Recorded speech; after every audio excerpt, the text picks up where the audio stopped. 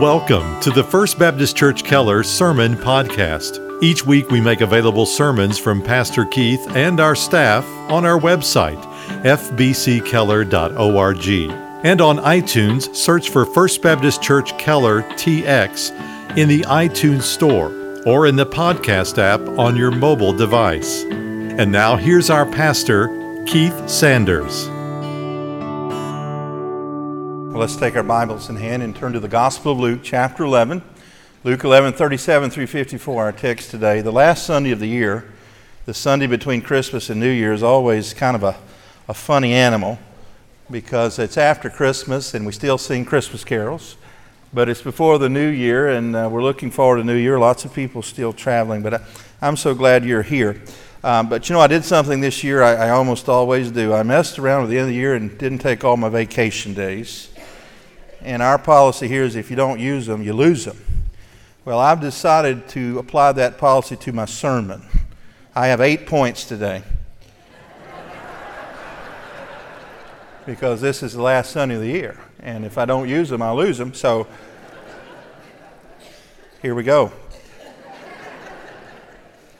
Now, in this section of Scripture, Jesus is invited to be the lunch guest of a religious leader of Israel. An unnamed man who is simply described as a Pharisee invites him to his home.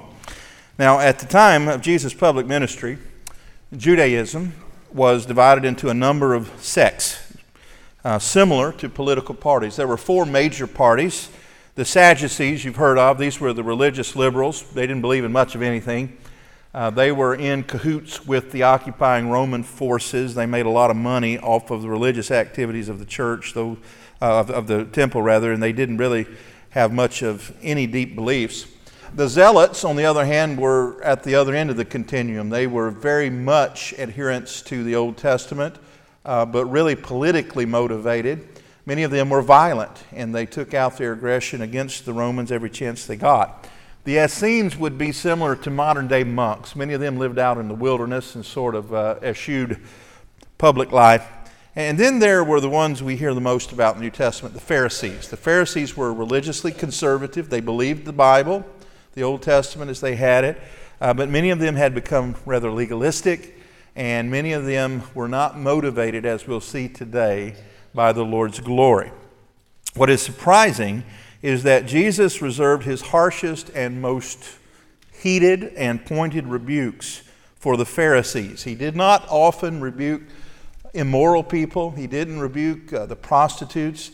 He didn't have harsh things to say about what we would view as very sinful, overtly people. In fact, it was the Pharisees, the most religious people around, that he reserved his harshest criticisms before. And I've often wondered why that is. And this week I was reading the Old Testament, the book of Proverbs specifically. I came across a very familiar text which says this: there are 6 things which the Lord hates. Yes, 7 which are an abomination to him. Haughty eyes, a lying tongue, hands that shed innocent blood, a heart that devises wicked plans, feet that run rapidly to evil, a false witness who utters lies, and one who spreads strife or discord among brethren. Now, it had escaped my notice until last week that every one of those things that God says he hates were true of the Pharisees. Now, the Pharisees are easy targets, I will admit. We could sit back with a safe distance of 2,000 years of history between ourselves and the Pharisees and take our pot shots. But I think a more productive of our time this morning would be to prayerfully examine our own hearts and lives and ask God to graciously expose any hint of a Pharisaical attitude within us. And I'll tell you from the outset, this is going to be a difficult and painful exercise because I've been doing it all week in this text. None of us enjoy having our shortcomings, our sins exposed publicly, but that is what we need. And as we look forward to a new year, I pray that the Lord will use this text to sanctify us. So let's read it. Luke 11:37. Now when he had spoken, a Pharisee asked him to have lunch with him, and he went in and reclined at the table. And when the Pharisee saw it, he was surprised that he had not first ceremonially washed before the meal. But the Lord said to him, now you Pharisees clean the outside of the cup and of the platter, but inside of you are full of robbery and wickedness. You foolish ones, did not he who made the outside make the inside also? But give that which is within as charity, and then all things are clean for you. Woe to you, Pharisees, for you pay a tithe of mint and rue and every kind of garden herb, and yet disregard justice and the love of God. But these are the things you should have done without neglecting the others. Woe to you, Pharisees, for you love the chief seats in the synagogues and the respectful greetings in the marketplaces. Woe to you, for you are like concealed tombs, and the people who walk over them are unaware of it. And one of the lawyers said to him in reply, Teacher, when you say this, you insult us too. But he said, Woe to you, lawyers, as well, for you weigh men down with burdens hard to bear, while you yourselves will not even touch the burdens with one of your fingers. Woe to you, for you build the tombs of the prophets, and it was your fathers who killed them. So you are witnesses and approve the deeds of your fathers, because it was they who killed them, and you build their tombs. For this reason also the wisdom of God said, I will send to them prophets and apostles, and some of them will kill, and some they will persecute, so that the blood of all the prophets shed since the foundation of the world may be charged against this generation. For the blood of Abel to the blood of Zechariah, who was killed between the altar and the house of God, yes, I tell you, it shall be charged against this generation. Woe to you, lawyers, for you have taken away the key of knowledge. You yourselves did not enter, and you hindered those who were entering. And when he left there, the scribes and the Pharisees began to be very hostile and to question him closely on many subjects, plotting against him to catch him in something that he might say. May the Lord add his blessing to the reading and hearing of his word. Now this morning I want us to look at 8 marks of a Pharisaical heart. Not to say, yeah, those terrible Pharisees, but to compare to our own heart to see if maybe some of those things are present. So the first mark of a Pharisaical heart is a veneer of piety. A veneer is a thin layer on an outside which pretends to hold something of substance beneath. You see in verse 37 that this Pharisee asked him to lunch, and the Pharisee noticed right away that Jesus did not ceremonially wash his hands. Now, he was not concerned with hygiene. He was concerned with tradition. There's nothing in the Old Testament about how to wash your hands before eating a meal. But the Pharisees, remember, would take the Old Testament, and to it they would add rules and regulations to the point that it had become a burden on the people. That's why Jesus said that, come unto me all who are burdened and heavy laden, and I'll give you rest. And so one of the burdens they laid upon these people were these traditions, these washings, these ceremonial cleansings, and Jesus didn't abide by that. And it caught the notice of the Pharisee. He didn't say anything apparently, but Jesus, of course, knew his heart. And so Jesus says, you Pharisees, you clean the outside of the cup, of the platter, but inside you are full of robbery and wickedness. Now, I'm sure the Pharisee looked at the cup to make sure it had been washed. He was not talking about a cultural faux pas. He was not even talking about the cleanliness of the utensils. He was talking about the man's heart. He says, you've made great effort with your ceremonial cleansing to let people think everything's all right with you, but it's just a thin veneer of piety. It's all about appearance over reality. And so the first mark of a Pharisaical heart is a life marked by spiritual superficiality. It's only on the surface. And one of the things I've noted in 25 years of being a pastor is that we can fool one another. Even as pastors, we can be fooled about people's depth or their level of sanctification. I've noted many times people that I think from appearances are very deep and strong in their faith. When some difficult thing comes into their life or their family, sometimes those are the first people to fall apart.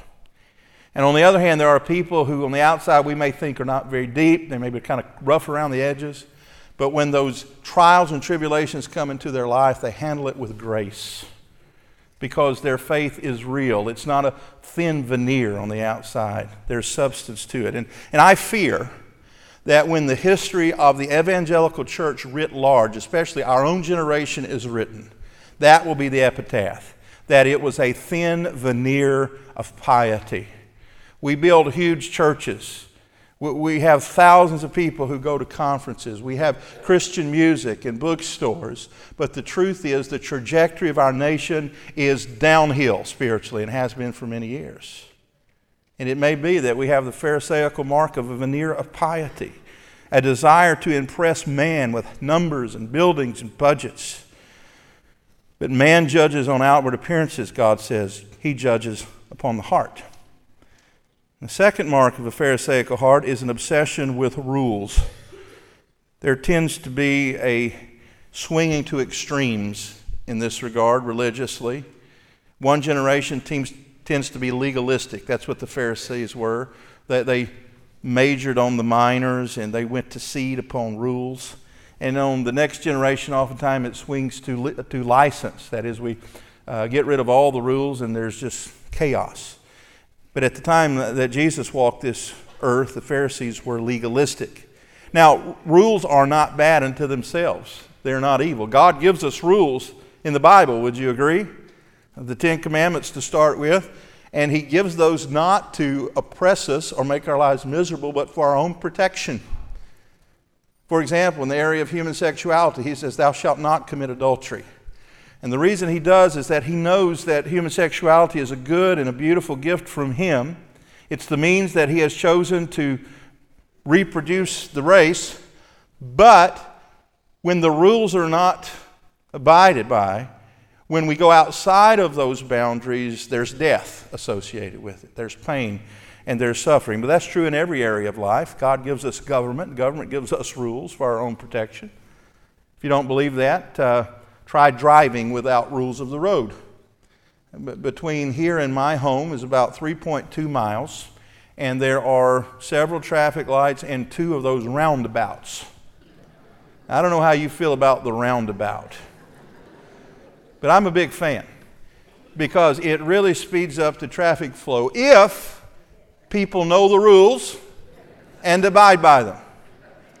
But like all of humanity, people neither know the rules or abide by them. And therefore, there's all kinds of pain associated. But if we took away the rules, took away the stop signs, the traffic lights, the curbs, you could drive on any surface you wanted to, there would be pain and death everywhere. Rules are not bad. But when rules become an end unto themselves, we have a problem. The rules are to point to God. The law has no ability to change a heart.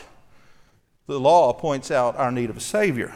But the Pharisees didn't understand that. They were obsessed with rule keeping, which was associated with their thin veneer of piety. Now, the third mark of a Pharisaical heart is a desire for notoriety. Verse 43. Woe to you, Pharisees. Now, here in Texas, when we say woe, we're generally talking to our horse. We're saying stop. But Jesus was saying more to the Pharisees than stop. He was pronouncing a curse.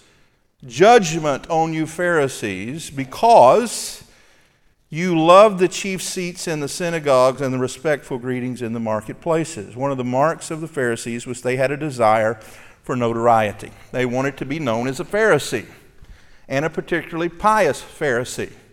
In another passage in the Scriptures, Jesus rebuked them because He said they made long their tassels and broadened their phylacteries. These guys would attach to their garments long tassels, and they would jingle when they walk, and people go, "Oh, there's a man of God. He's got jingly robes." Or else they would take phylacteries. Now, phylacteries were little leather boxes. They would attach either to their wrist, but usually to their forehead. They would wrap it up as a headband, and on the front they would make a little box, and then they would write down the law in very minute writing, roll it up in little scrolls, put them in the little boxes, and they would walk around with these things on their head all the time. And Jesus says the Pharisees have broadened their phylacteries. Apparently some of them were walking around with a big box on their head. And that seems funny and crazy to us, but they did that so that everyone would say, "Oh, that guy's got a big box on his head. He must be a godly person." You see how silly that is.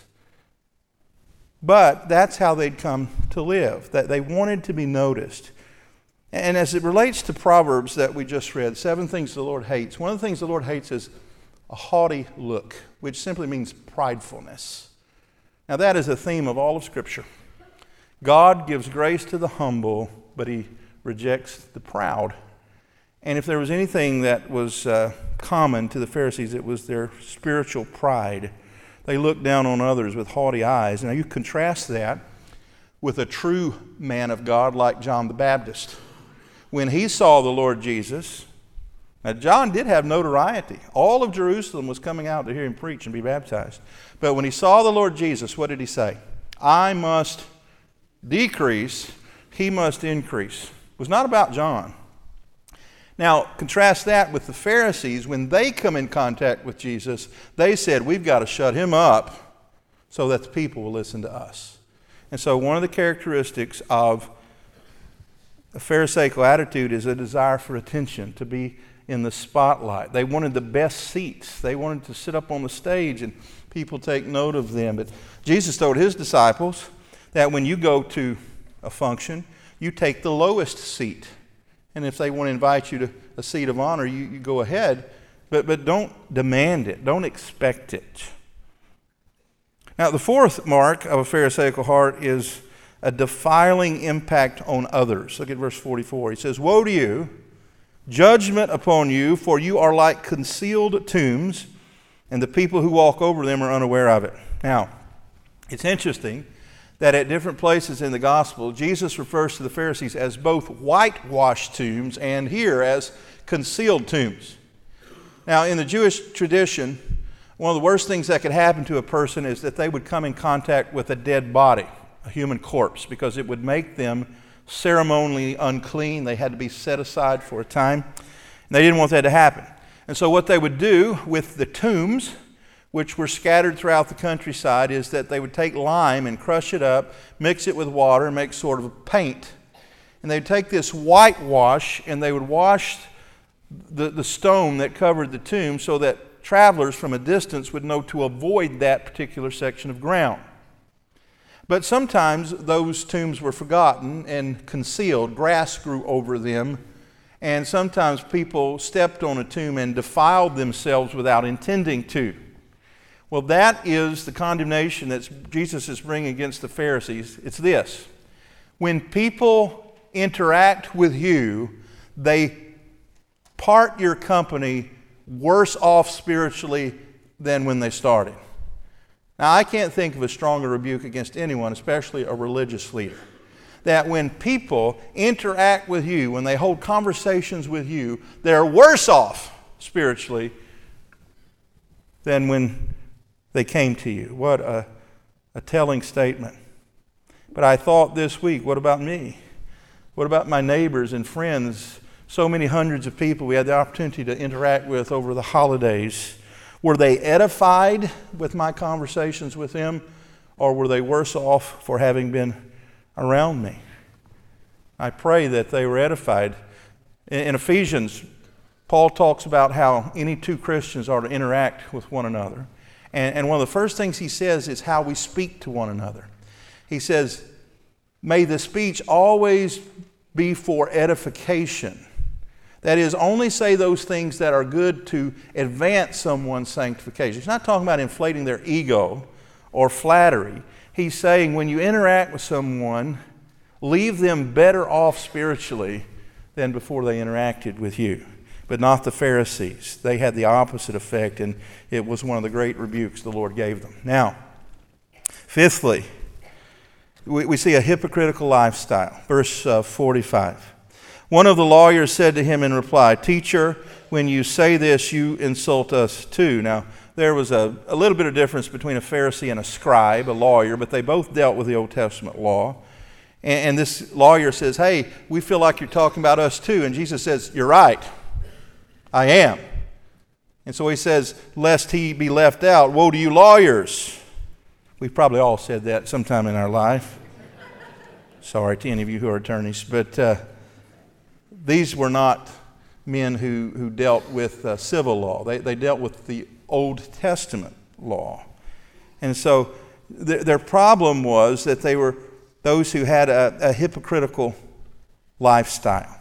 Now a hypocrite is a two-faced person. We get the word hypocrite from the Greek, and it literally means two-faced. All of you who have studied theater or been to the theater know that the universal symbolism of acting are the two masks, right? And those are taken from the Greek theater. In those days, they did not have electrical amplification that we have here. And so they had these usually amphitheaters outdoors, And to amplify the sound of the speaker's voice, they would wear these masks, and in the mask was hidden a little megaphone. But the mask had a second purpose, is that they showed emotion. So if you're sitting on the back row of one of these amphitheaters in a dimly lit place, you can't see the facial features, and so these exaggerated smiles or frowns tell you how you're supposed to feel.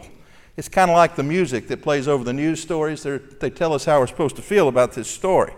And so this was the case. But Jesus says that these guys are hypocritical.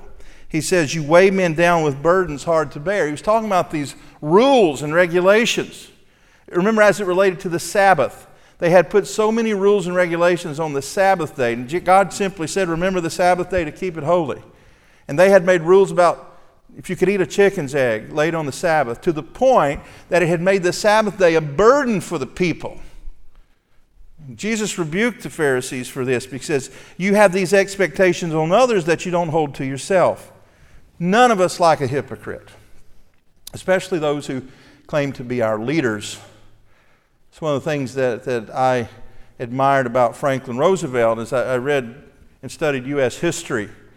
Whether he was motivated by sincerity or as a politician, that's the Lord to decide, but he did something very wise during the Great Depression. By the way, Roosevelt's the only president to be elected 4 times. They changed the laws after he died. Now a president can only be elected twice, but he was elected 4 times. And one of the reasons is he related so well to the common man. He used to have what he called fireside chats, where he would sit in a rocking chair and just talk to the American people as if he were their neighbor over the radio. And the word got out that he was living like they were, in a sense, because during the Great Depression, people just didn't have much money. And when he held a state dinner one time at the White House, he invited dignitaries from all over the world. And do you know what the menu was that night? Hot dogs. He fed hot dogs to dignitaries because he says, if the American people have to tighten their belt, so do I. Now, you contrast that with what Queen Elizabeth of England did last week. Queen Elizabeth gave her annual Christmas address by television to the nation, and she was commenting on the hard times that many people were going through and how they all needed to just work together a little harder. And right behind her in the shot was a gold-plated piano. And many of her constituents noted the hypocrisy of that. Well, I'm not condemning the Queen. The Lord knows her heart. But the point is this: no one likes a hypocrite, one who claims to be something that he is not. Because hypocrisy is simply a sophisticated form of dishonesty. And the Proverbs tell us that one of the things that the Lord hates is a false witness, one that utters lies. And I think the reason that Christ condemned the hypocrisy of the Pharisees is because it was just another form of lying. And then the next mark of a Pharisaical heart is a revisionist view of history. Verse 47 says this: "Woe to you, for you build the tombs of the prophets, and it was your fathers who killed them." Now that's a very pointed statement. Remember, what Jesus has said throughout this chapter 11 to his generation, those living in his day, was, you're just like your ancestors. Their ancestors, remember, doubted God, murmured against Moses, and fell short of the promised land.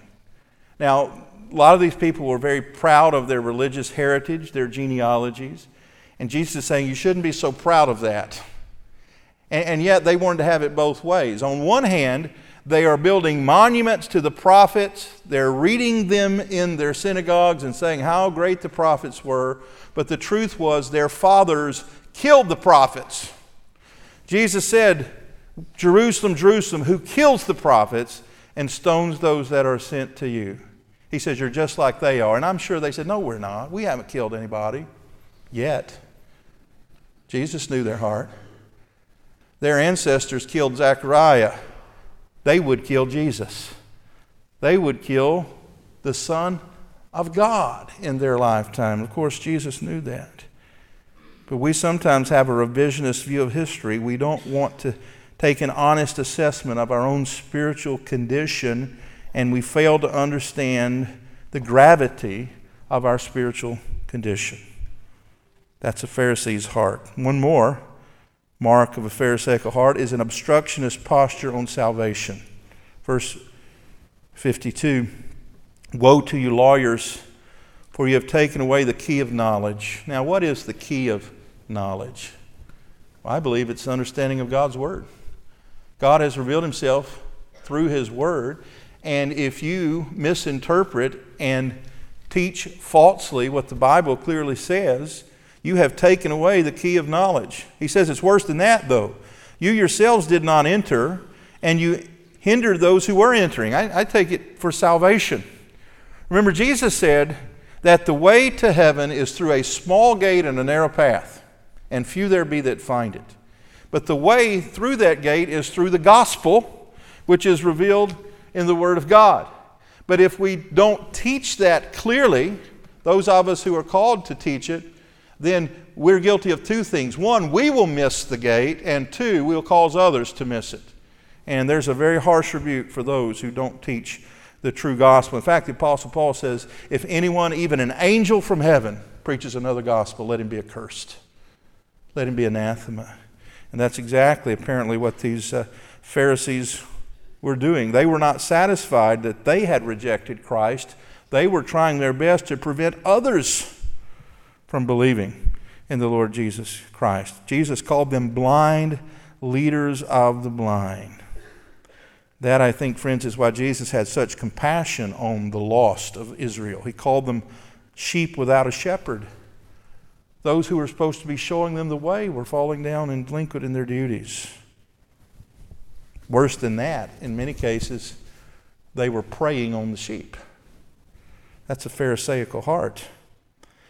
And then finally, the final mark here of a Pharisaical heart is a hostile response to correction. Look at verse 53. When he left there, and I'm sure they couldn't wait for him to go. When he left there, the scribes and the Pharisees began to be very hostile and to question him closely on many subjects, plotting against him to catch him in something that he might say. Now, there apparently were a few of the Pharisees who ultimately repented and became believers on Christ. Nicodemus, for example, in John chapter 3 was likely a Christian. But the vast majority of them hated Jesus. Now, there's no wonder why if you read chapter 11. I don't know about you, but as I read through this chapter several times this week, I found myself looking through my fingers. He was just blasting them. And every time you thought he was done, he would hit it one more time. And finally, he leaves, and they are scalded. Now, when someone rebukes you or corrects you, you have a choice to make. One is you can reject everything they say as false and get mad and get sullen and get no benefit from it. And that's many times how we take criticism. But I've found there's often a hint of truth in even the most outrageous form of criticism. So it takes humility to take criticism, even when it's unwarranted. And by the way, theirs was warranted. Even when you view the criticism as unwarranted, there's usually a hint of truth to it that could be helpful if we're humble enough. But they rejected Jesus' criticism out of hand and became calloused and hardened and determined they were going to do away with him. Why did they hate Jesus? For several reasons. One, they felt he was unqualified to tell them anything. Who is this Galilean? This son of a carpenter? Aren't Mary and Joseph his parents? We're educated. We ought to be teaching him. He can't teach us a thing. Another reason they hated him is that he stole their thunder. Remember, they wanted notoriety, but Jesus had throngs of people coming to see him. And they were jealous. But the main reason they hated Jesus is that he told them the truth about themselves. He turned the light on, as we saw last week. But not everyone appreciates the light being turned on. In fact, the Scripture says light came into the world, but men love darkness rather than light because their deeds are evil. They didn't want to be exposed. They didn't want the world to know that they only had a thin veneer of piety. They didn't want to know that they were whitewashed tombs, looking good on the outside, but full of corruption within. Didn't want the world to know that the inside of their cup was caked with refuse. He exposed them for what they were, and they hated him for it, and their hatred ultimately led them to murder him. And one of the things that the Lord hates, according to Proverbs, are hands that shed innocent blood. And if there was ever innocent blood shed, it was that of the Lord Jesus Christ. Again, I told you this exercise would be painful, but pain sometimes is a good thing. Pain in the human body is the Lord's way of telling us that there's a problem that needs to be dealt with. And if we cover that pain and we fail to deal with the underlying issue, it leads to greater problems and ultimately death. And so sometimes it's painful when the Word of God shines a light into our hearts and lives. The book of Hebrews says that the Word of God is active and alive and sharper than a two-edged sword. And a sword, a very sharp instrument, can be used to kill someone or it can be used to cure someone. A lot of us in this room have had our lives extended many years because someone faithfully, strategically, and precisely used a sharp metal object to remove from our life something that would ultimately kill us. When this is what the Lord's Word does to us if we submit to it. It points out a problem that needs to be dealt with. And the truth is, I expect there's at least some of these 8 characteristics of a Pharisaical heart in all of us. And I'm talking about me included and especially. In fact, that's why I know this is a painful exercise, because I've been dealing with this passage all week. And the Lord has rebuked me day after day. And I know on that Sunday between Christmas and New Year, there are people who've been coming to church all their life here today. You're faithful in your attendance. And sometimes the people that are most faithful in their church attendance are those who are most susceptible to a Pharisaical attitude, because if we're not careful, it becomes a facade. It becomes a veneer of piety. And the way that plays itself out in the church is we come to church and we see our friends in Sunday school and they say, "How's it going?" "Great." Couldn't be better. Things are wonderful. And the truth is, your marriage is falling apart, and your kids are in rebellion, and you're struggling every day with sin and temptation. Friends, don't do that. Well, we commit to one another in 2019 that when we're struggling mightily with sin, to tell one another. That's why the Lord gives us the church, that we may help one another, encourage one another unto good works. Maybe for some of us it's an obsession with rules. And when people don't talk just like us or look just like us or get mad at the same things we get mad about or vote like us, then we look down on them and think they're less than. They're not as spiritual as us. Lord, forgive us of that. May the Lord help us in the year ahead, give one another the benefit of the doubt and be merciful and not judgmental. And maybe for some of us, we have a desire for notoriety, the position of honor, to be the one in charge, the one who gets the accolades and the kudos and the attaboys. You know what a great antidote for that attitude is? It's serving others in anonymity. Giving away money without telling anybody you did it. Mowing someone's yard without letting you know it was you. And fourthly, and here's the one that really is where the rubber hits the road. When our friends and neighbors and family members interact with us, do they leave our company with a higher view of God or a lower view of God? Do we defile our neighbors with our interaction, or do we edify them? Lord, help us to edify in all that we do. Maybe some of us have a hypocritical lifestyle. We have expectations on others that we don't abide by ourselves. Maybe it's our thoughts. Maybe it's what we view on television or the computer.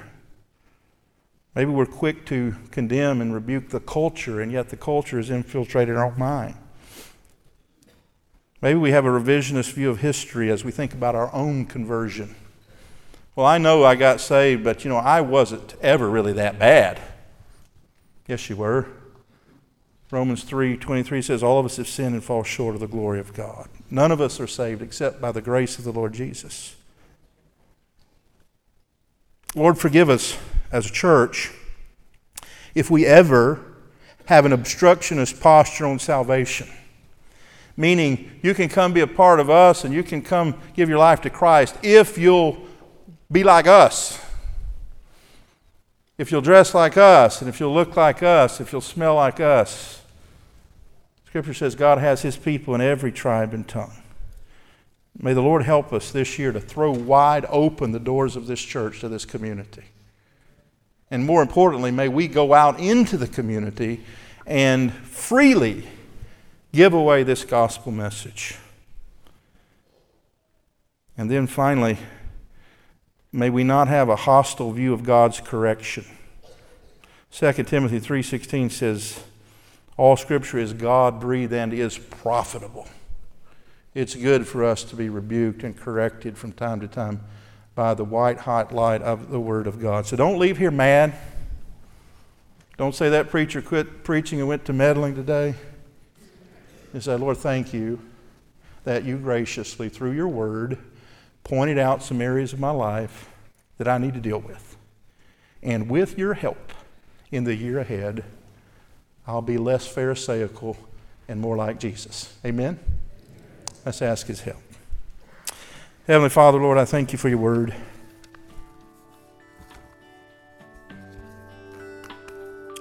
Sometimes, as we read and study your Word, it hurts.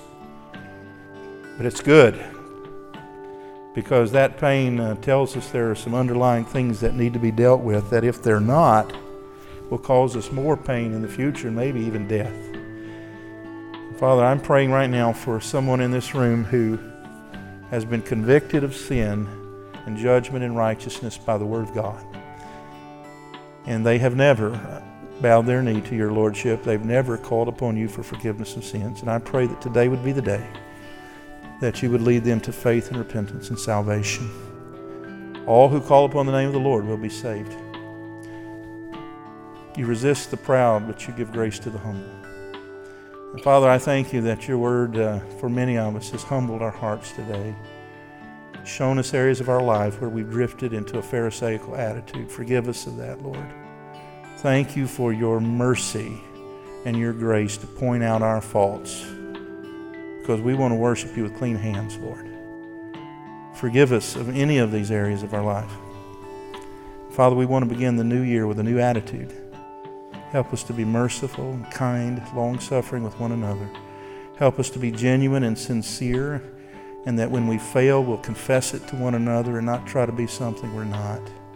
And Father, when every member of this church lives like Jesus, we'll have an incredible impact on this community. That is our prayer. In Jesus' name, amen.